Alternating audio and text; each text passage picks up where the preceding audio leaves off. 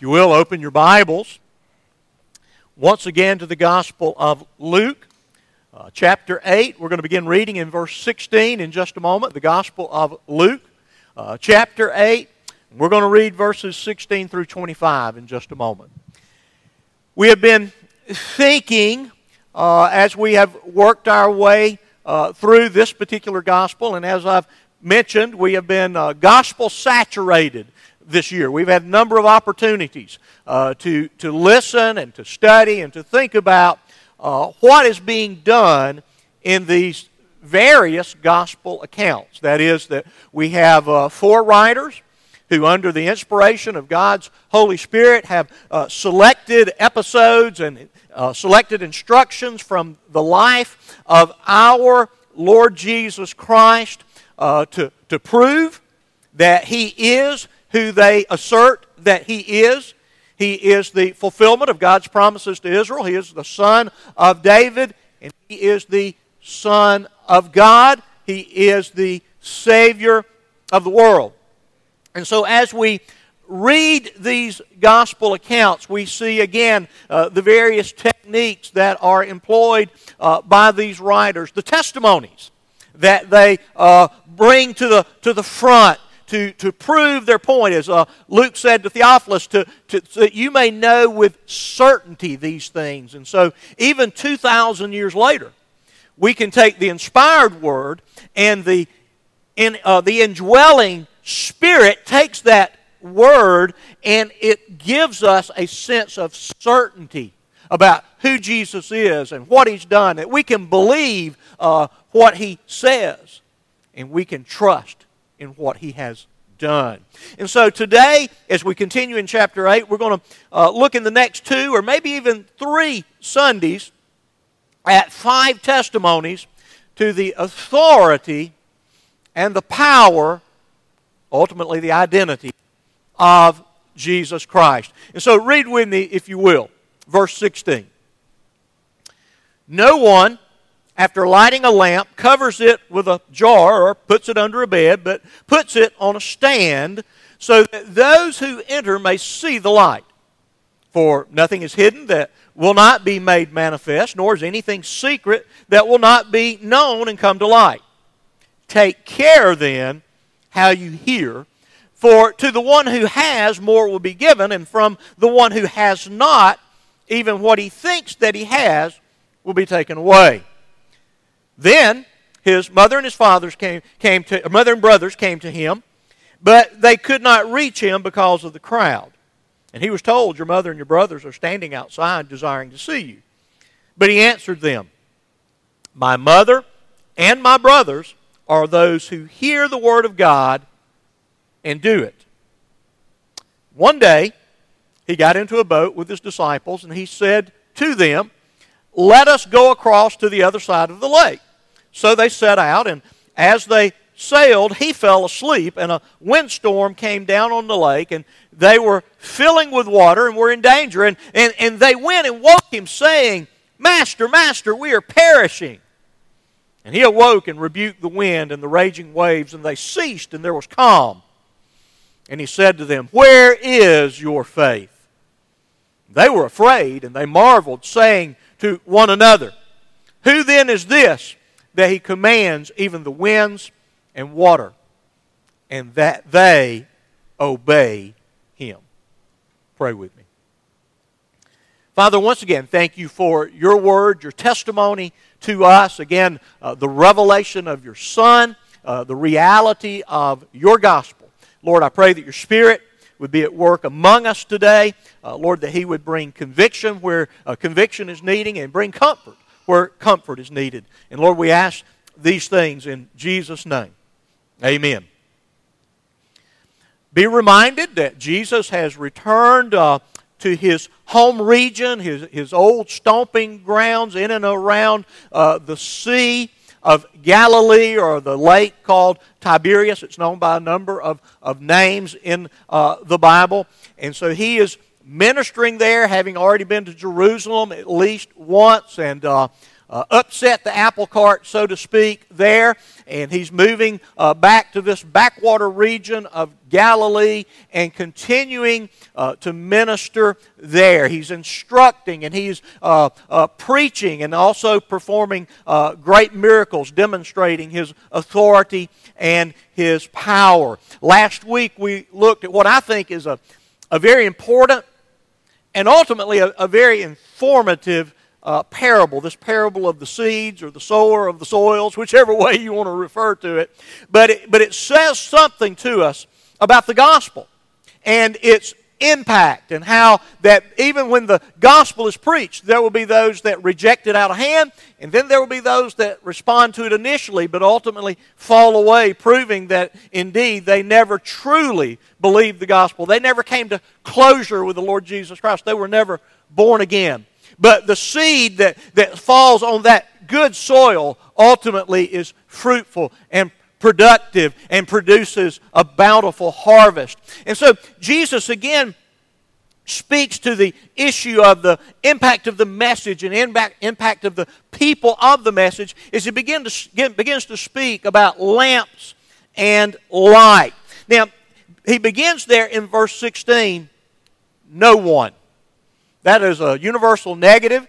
Sometimes when someone says everybody, what they mean is if you're not included in the everybody, that there's something wrong with you. And when somebody says nobody, then that means if you are not one of the nobodies, then you're in trouble as well. And so Jesus is being emphatic here that the normative way of thinking, that is, it is absolutely absurd to think that someone would light a lamp and then place it under some type of cover so the lamp or the light would not accomplish its purpose. Now, how many of you remember singing, I see some grins, "This little light of mine, I'm going to let it shine"? Remember that? Hide it under a bushel. There you go, you got it. All right. Well, again, that builds on this really probably a proverb, not so much a parable here. But Jesus simply says that when you light a lamp, you intend for that lamp or for that light to be used to accomplish its purpose, namely to illuminate and guide. Now, those of you that have been here a while know this is true of me. It's not a big secret. I'm afraid of the dark. I do not like dark, okay? If I go into a room and the light's not on, I turn the light on. Now, part of that's practical in that I'm not real good about picking up after myself. Well, again, little self-confessions, good for the soul. But I don't want to trip over my shoes or books or who knows what else could be laying in the floor.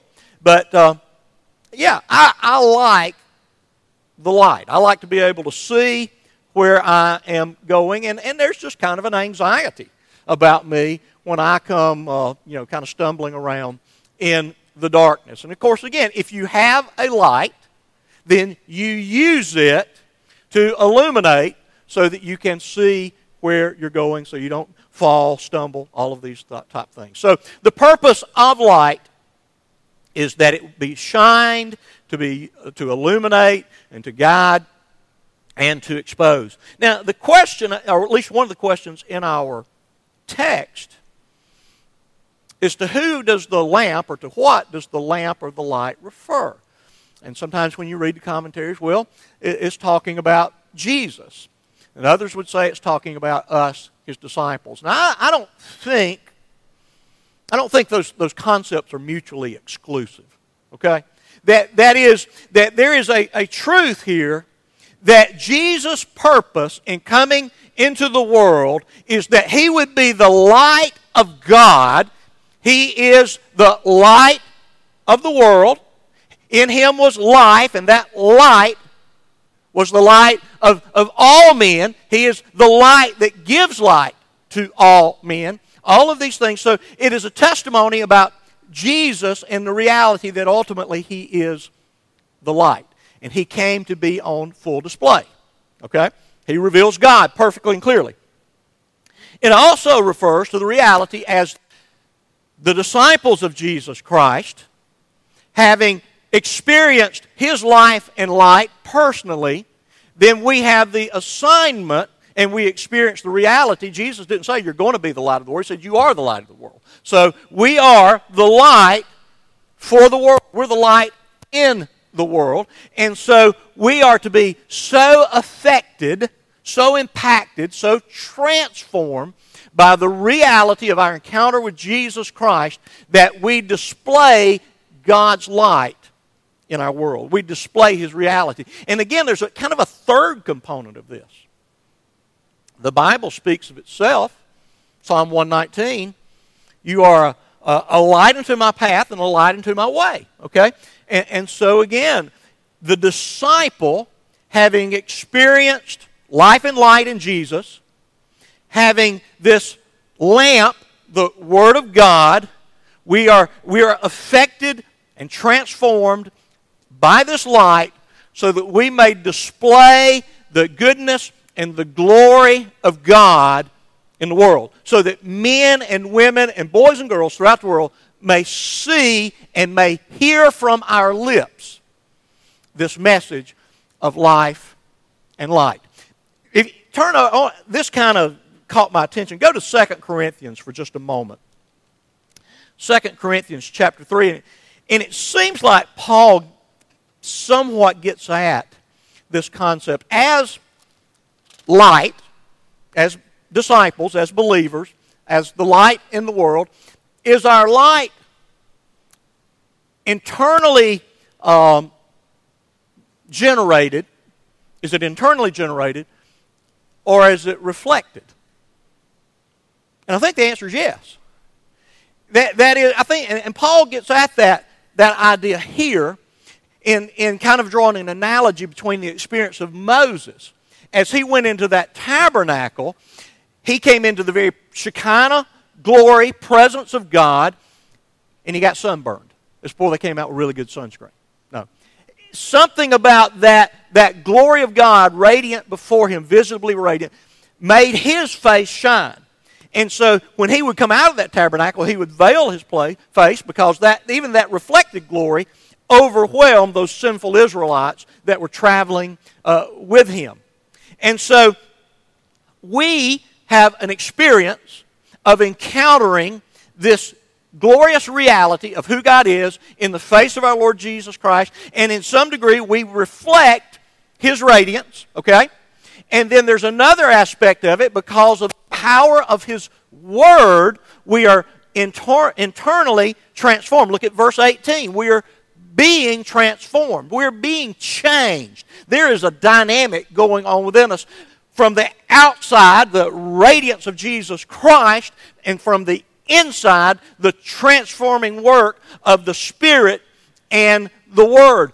And here's the thing, and we've got a wonderful group in here today. I'm so thankful that people are starting to return to this essential service that is the gathered body of the Lord Jesus Christ. That the Apostle Paul says that in some way, when we encounter fellow believers, that we, having the unveiled faces, we look at each other and we see a testimony to the radiance and glory of God in one another's face.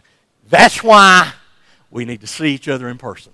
Or at least one of the reasons. We need to see each other, that when we see one another's countenance, we can say, that countenance is marked by the Spirit of God. When we hear one another speak, when we say, my Jesus, I love you, I know thou art mine, we need to hear each other say that together. So there's important realities that take place when we gather together so that we may function. Reality, we're the light of the world, okay? But we may function effectively, efficiently, so that we're effective sowers of gospel seed. That those seeds go everywhere. That we can't help but just everywhere we go, seeds just fall out from us.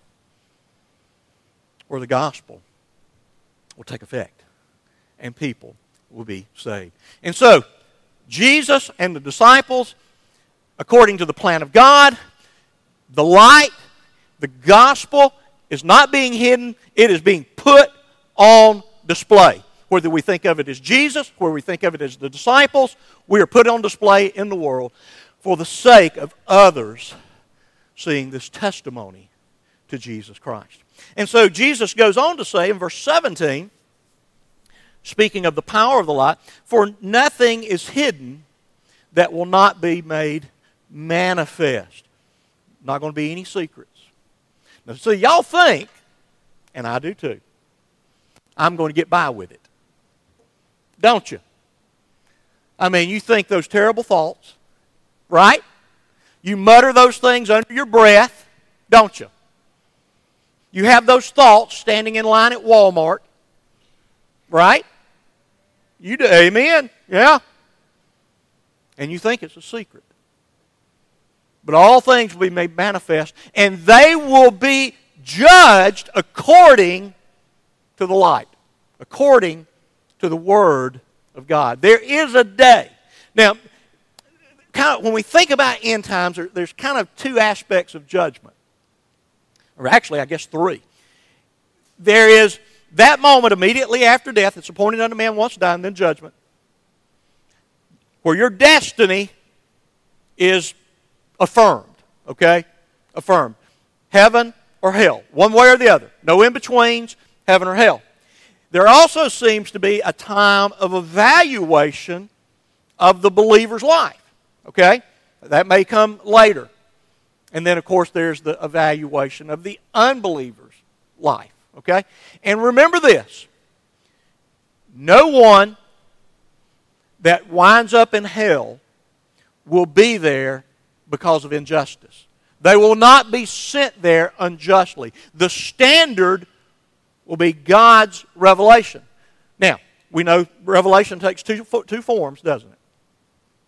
Revelation in the Word, okay, that's very specific, very clear. And then there's general revelation. Revelation in the Word is the means through which God saves us. We hear testimony to the life and the death, the accomplishment of our Lord Jesus Christ. We believe it. We receive Jesus Christ as our Lord and Savior, and we're saved. There is a non-saving revelation. God testifies to Himself in our conscience and in the realities of nature. Apostle Paul says our problem with that is we suppress it. In our unrighteousness, we take the things that should be very, very clear about God, and we suppress them, and we come up with all manner of evil and all manner of perversion and all manner of false religions, false ideologies, false philosophies, so forth and so on. And so, the power of the light is that ultimately it is going to be the standard and it's going to expose everything. And there's really a reality in the here and now. When the Word is preached, it always produces the harvest. It never, Isaiah, never returns void. And there's some level which we see the evidence of the fruitful sowing of the Word of God. Okay? And so, again, even now, even in the here and now, not perfectly, but we can see the evidence of the work of the seed of the gospel taking place and bearing witness in and among us. And then Jesus warns us there in verse 18. What seems like, seems very unfair. It seems like, there's a great movement to take from the haves and give to the have-nots. The government wants to take more and more and so forth and so on and give to the have-nots. Well, Jesus flips that around. He says, take care how you hear, for the one who has more will be given. The one who receives this word and believes it and begins to be nurtured under the sound and authority of the Word of God, they will grow and they will increase in wisdom and knowledge. But what? Those who persist in their hostility, those that persist in their rejection, they will become more and more hostile. They will become more and more hard. They will become more and more resistant to the truth and the power of the gospel. And so again, we have a responsibility to bring the light of the gospel to bear upon ourselves each and every day. To go into that Word and to immerse ourselves in that Word so that God will what? Give to us more and more and more, that we would grow in His grace and knowledge, that we would grow in our confidence and our courage, and even in our sense of calm. Well, let's look at the second issue here. I call it a redefined family. In fact, we can speak of the first little section, that fancy word for the day, the first pericope. The first pericope of the lamp under a jar, it has to do with the purpose of disciples. And this second pericope has to do with the priorities of disciples. And then the final episode has to do with the perplexity of the disciples. So there's your 3 P's if you want to do a little alliteration here this morning. So, a redefined family. Now, there's always extremists. And I want you to understand for certain, Jesus is not saying here, nor does He say anywhere else, nor does the Bible support anywhere else, that the nuclear biological family is of no importance. That is not what's going on here, okay? You need to understand that the Bible affirms the importance of mothers and fathers and their children and all things related to the family, okay? But Jesus does say something very important about family here. Now, there's at least 4 places in the Gospels that there's some interaction, some give and take, some messages sent to Jesus from His family. Matthew 10 and Matthew 12 and Mark chapter 3. And in Mark chapter 3 particularly, the family had gotten so concerned about Jesus they thought He had lost His mind. And essentially, we need to go get Him and protect Him from himself, or if nothing else, protect Him. We know He's already ticked off everybody. All these Pharisees and all, they're gunning for Him. So let's get Him and take Him home, and maybe He'll get better. Maybe He'll get over it. And so, while these crowds swarming around Jesus, the family comes, His mother, and seems likely maybe Joseph had passed away by this time, and his brothers, they come, they couldn't get to Him, so they send somebody. Somebody comes to Jesus and says, your family is outside waiting for you. And His response to that information probably maybe strikes us as a bit cold. And again, to the uninitiated, the uninformed, many times Jesus is really sharp. See, I'm always so gentle and sweet. And everything I say just drips like honey from my lips. I never have an edge to anything that I would ever say. That those of you read your Bible sometimes say, well, God, Jesus, I don't even know if Jesus is as nice as Pastor Tim is, you know.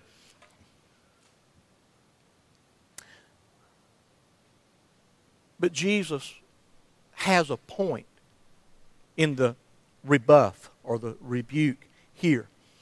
He wants them to understand there is a kingdom priority. Now here's the thing, and this says something to us as biological families, nuclear families, however you want to refer to that. That the spiritual realities for those that know Jesus Christ do ultimately take priority, and they are the ones that are eternal. That it is very possible for believing parents to have believing children or other types of family members that do not ultimately believe the gospel and do not enter into the kingdom of heaven, and therefore they are separated forever. Okay? It is those of us, as we look here, as much as I love my biological family, okay? As I look at this group here, those of us that are born again, we will be together in eternity. And there is a priority even to that relationship now. And so many times, you'll see it work its way out right here in time and space. How many of us, I'm not asking for raising of hands, I'm simply saying have family members who are in an unbelieving state. And if any mention is made of biblical truth and the need for repentance and the hope of their being converted, it immediately frosts the entire relationship over. It is something, we're not going to talk about it, I don't want to hear it, you're judging me, whatever. And Jesus said what? I didn't come to bring peace. My primary purpose in coming into the world is not that we join hands and sing Kumbaya and walk off into the sunset. He said, I didn't come to bring peace. I came to bring a sword. I came to bring division. And it's going to divide families. And folks, for 2,000 years, even 7,000 years or 10,000 years, it's been dividing families. Think of the first one, Cain and Abel. The gospel, it unites, it creates, it sustains. That is true. How is the church sustained? It is certainly not by anybody, mine or anybody else, by our personality, our charisma, our leadership, our organization. The thing that sustains the church of the living God and will ensure that it endures to the day that Jesus Christ returns is the very presence of the Spirit of God and the proclamation of the truth of the Word of God. And that will be sustained and it will endure. But as long as we're faithful and as long as we proclaim the truth, there will be division. And it's not just in families. It can be in the workplace. It can be in the community. In any type of place where there's relationships, the gospel, and even more so as we move forward into the days ahead, the gospel is going to divide. And so Jesus identifies this great priority for the people of God to love and to serve and to live together as the people of God, created, united, and sustained by the Spirit and Word of God, being not just hearers. And James, I'm not going to have you turn there, but you could go to James chapter 1, beginning in verse 19. He has a lot to say about the hearers of the Word and the doers. Has a lot to say, even following that, about faith and works and the intrinsic and essential, the necessary relationship between faith and the way faith works its way out into our lives. It affects the things that we say, the things we do, our attitude toward things, our activities is all defined and it's all energized by the Word of God. And so, the priority of the disciples is that we be a united, even a family known as the people or the family of God. Let's look at this third issue this morning. Again, the perplexity of these disciples. We're told they go on a boat ride. That sounds like, it's Labor Day weekend. Everybody ought to be up for a boat ride. That seems like a good time to preach this particular passage. And so we're told, and my guess is maybe there's a little bit of time that passes through these previous episodes. And so one day, a little bit later on, and Jesus seemed to use the Sea of Galilee as a bit of a buffer. That is, his hand was on the throttle as to how fast people were going to be swept up in the Jesus movement. Okay? Because typically when they got swept up in the Jesus movement, they got caught up for the wrong reasons. Okay? Oh, you're going to give us bread? Hey, if we can get bread from you every day, we're in. Okay? If you're going to be the king that conquers the Romans, we're in. And so Jesus would speak and he would heal, and then he would say, let's go across the lake. Let's go across the lake. Back and forth, it seems as though he goes. And so we're told that he, one day, he gets into this boat with these fishermen disciples, several of those, James and John, Peter, they're all fishermen. And he says, let's go across the lake. There you see probably a boat not unlike what they would have gotten in. That is from Tanzania last year, out on Lake Victoria. When I posted that image, a friend of mine, and I'm not sure he knows what he's talking about, he said that's very much like the boats that the fishermen would use in Jesus' day. You can actually Google boats in Jesus' day. They actually have found one in a drought a few years ago when the Sea of Galilee, when the sea level dropped or the lake level dropped. They actually found a boat that was probably from that era.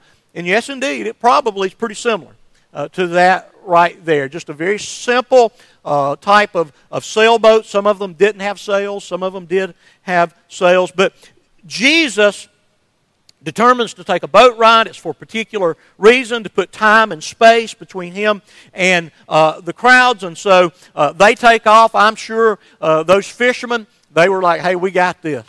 We may not understand everything about Jesus, but buddy, we got sailing on the Sea of Galilee. We got that down pat. We can handle that. That is under our charge. Well, as they're sailing, Jesus falls asleep. I think the other accounts speak of a cushion there in the bow. So he fell asleep, and a windstorm came down on the lake. Now, the other gospel accounts, Matthew and Mark, that describe this, Matthew's language communicates the idea of a whirlwind, and Mark's language communicates the idea of like an earthquake at sea. This was bad. This was rough. It was something that shook these fishermen that had spent every day of their life fishing out there on that body of water. They had probably encountered every type of storm imaginable. And the Sea of Galilee is particularly susceptible to these very volatile weather conditions. Sea of Galilee is about 700 feet below sea level. 700 feet below the level of the Mediterranean Sea. All around it, particularly on the east side, there are mountain ranges. Mount Hermon is about 9,200 feet high. That's they call Denver the Mile High City. Okay, that's considerably higher than Denver, Colorado. In fact, today on Mount Hermon, the only ski resort in Israel is on the top of Mount Hermon. So it's cold enough up there for snow and so forth. And so what have you got? Mediterranean Sea, warm, moist air, off of the mountains, cold air. They collide in this area where the Sea of Galilee is and can produce terrible, life-threatening storms. And this one was so bad that it had these very experienced seamen had them concerned. They were screaming and hollering. And again, if you read the different accounts, some of them call him master, some of them call him Lord, some of them call him teacher. In other words, they're all hooping and hollering is the point. Jesus, Jesus, master, master. I mean, hey, this thing is about to go not south, but go down to the bottom of the lake here. We're in trouble. We're upset. Now, in my reading this week, and guess one of the commentaries I utilized, John MacArthur, he speaks of this, he outlines it in regards to Jesus, the calm before the storm, the calm during the storm, and the calm after the storm. Okay? So, Jesus is completely calm through the whole thing. He is calm knowing as they get into the boat, guess what? They're about to enter a storm. He's about to shake these boys up. You know, he is about to shake these guys up. And so he awakens, and Jesus awoke, and he rebuked the wind and the raging waves. And they ceased, and there was calm. Now, Jesus had been demonstrating authority and power. We've got that record already. We've ran across accounts where we see Jesus healing diseases and doing other things that absolutely amazed these disciples. And when the storm is calm, and the disciples have quit fretting and whining and carrying on.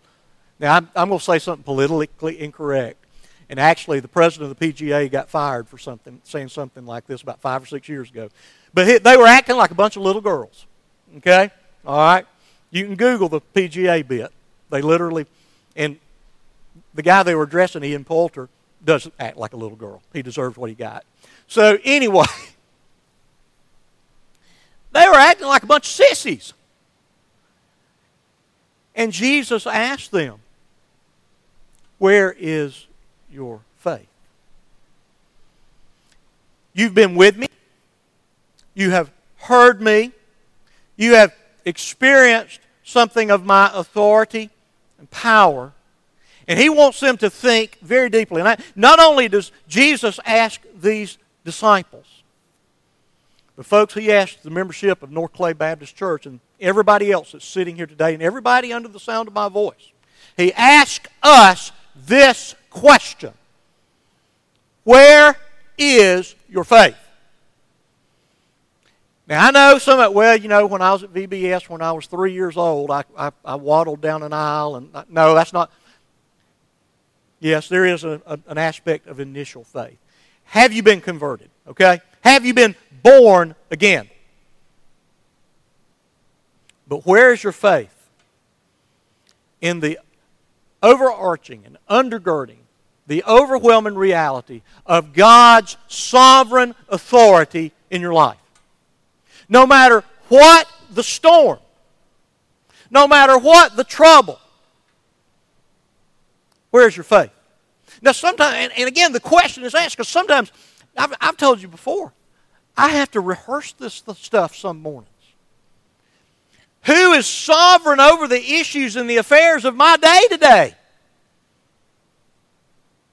Who is guiding my step? Who is indwelling me to give me wisdom and insight and to guide me through every single storm? One of my favorite contemporary Christian songs, Even If, Mercy Me. Even if you don't. I know you can, but even if you don't, seems to build upon Shadrach, Meshach, and Abednego. The being exposed to the fire. I'm not telling you. Sometimes we get singed, and sometimes believers get consumed, and sometimes that consummation is absolutely literal. Okay? But even if you don't, I'm trusting in you. Remember Wednesday night, I know everybody was watching on Facebook, so don't raise your hands. I know you got this. Where else are we going to go? You have the words of eternal life. I mean, who else are you going to rely upon, and where else are you going to go in the troubled storm, in a time of difficulty and affliction? Who is going to deliver you? And if, again, I mean, death is a bad thing. I had to do a funeral this week. I hate doing funerals. I want people to live. But if death comes, what happens for the believer? Yeah. And so, where is your faith? Where is your trust? That God is working in all things for the good of those who love Him. That He has worked all things according to the counsel of His own will. He has worked out perfectly in His sovereign wisdom how many of these hairs turn gray and how many of these hairs turn loose. If He's got that, He's got everything else. And I say that as a person that does get anxious, that does get fearful, that does get fretful. But you know what I get fretful about? That something's going to cause me some pain or loss because I want everything to be my way. But let me tell you something. We want everything to be God's way for God's glory. And we can rest and we can trust in that. Where's your faith? Just as easily as Jesus spoke the word and the storm was ceased, He can see us through, or He can deliver us out of whatever the peril is. He will be faithful. And of those the Father has given Him, He will lose none. No one shall snatch them out of my hand. I will raise them up at the last day. Yeah. Where is your faith? Now, here's the coolest thing, and I'm so glad Brian Stanley's here today, so I can brag on him today. This is a little Brian Stanley thing that he taught me. They were really scared of the storm until they realized the guy they had signed up to follow was more powerful than the storm itself. Now, but that's sobering. Now, I've gotten caught in storms before. Years ago, back when golfers wore steel spikes, they had little steel nails on the bottom of your spikes. We were up on Sand Mountain, and I mean in the middle of nowhere, couldn't get back to a shelter or anything. We got caught in a lightning storm. And me and my friend looked at it and said, you know what? Our mama's raised smarter boys than this. I mean, I was scared. I know what it is to be scared in the weather, in a storm. Be frightened that something, that you're going to be harmed in the midst of a situation like that. But these guys realized, you know what? As powerful as the storm is, this guy is more powerful than the storm. And so it says they were afraid. They were trembling. This got their attention. You going to trust the storm?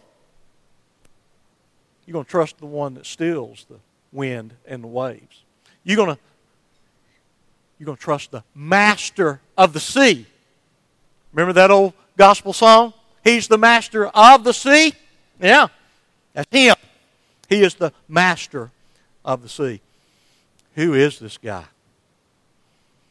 Who is this guy? Now, I think Luke leaves us hanging here a bit, and I will too, because what he's building for in future chapters is this great confession that Peter is going to utter about who he has come to believe that Jesus Christ is. But this Jesus stands with us in every circumstance as sovereign over every circumstance. He may choose to let the storm continue. The storm may in some sense overwhelm us.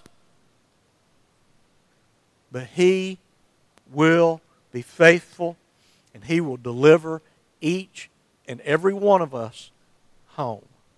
And so, we see, in this last episode, we see kind of a contrast. We see a calm Jesus and a distressed disciples. We see a powerful Jesus and a weak and powerless disciple. We see a courageous Jesus and a confident Jesus, and we see fearful and frightened disciples. What a contrast. And nothing has changed about Jesus' disciples to this day. It don't take much to shake us up, does it? But nothing ever moves our Savior. And so, what are the storms? I'm not big on allegories and metaphors. I don't teach what are the 5 stones you're going to gather to slay your giants. But there is a reality here. There is a lesson. It's not just specifically, if you happen to be on the Sea of Galilee on a rickety old boat, well, Jesus will come steal your storm. It does apply to us 2,000 years later. Jesus is calm. He is collected. And He is there with us. And He is there to guide us. And He is there to provide for us. He is not only our good sailor, He is our good shepherd that will take us through these dark valleys.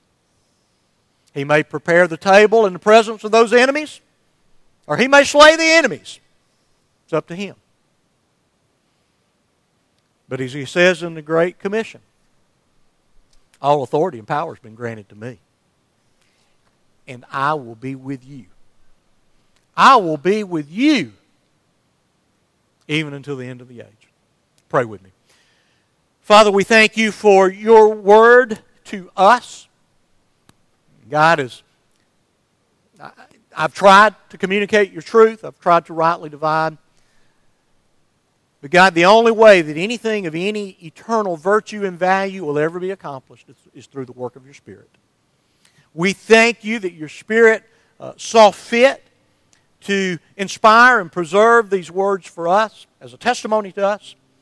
And now we would ask that same Spirit to work in each of us so that we would know Your grace and Your glory, that we would be transformed that we would be a light in a world that the shadows are growing increasingly longer with each passing moment. Lord, we ask these things in Jesus' name. Amen.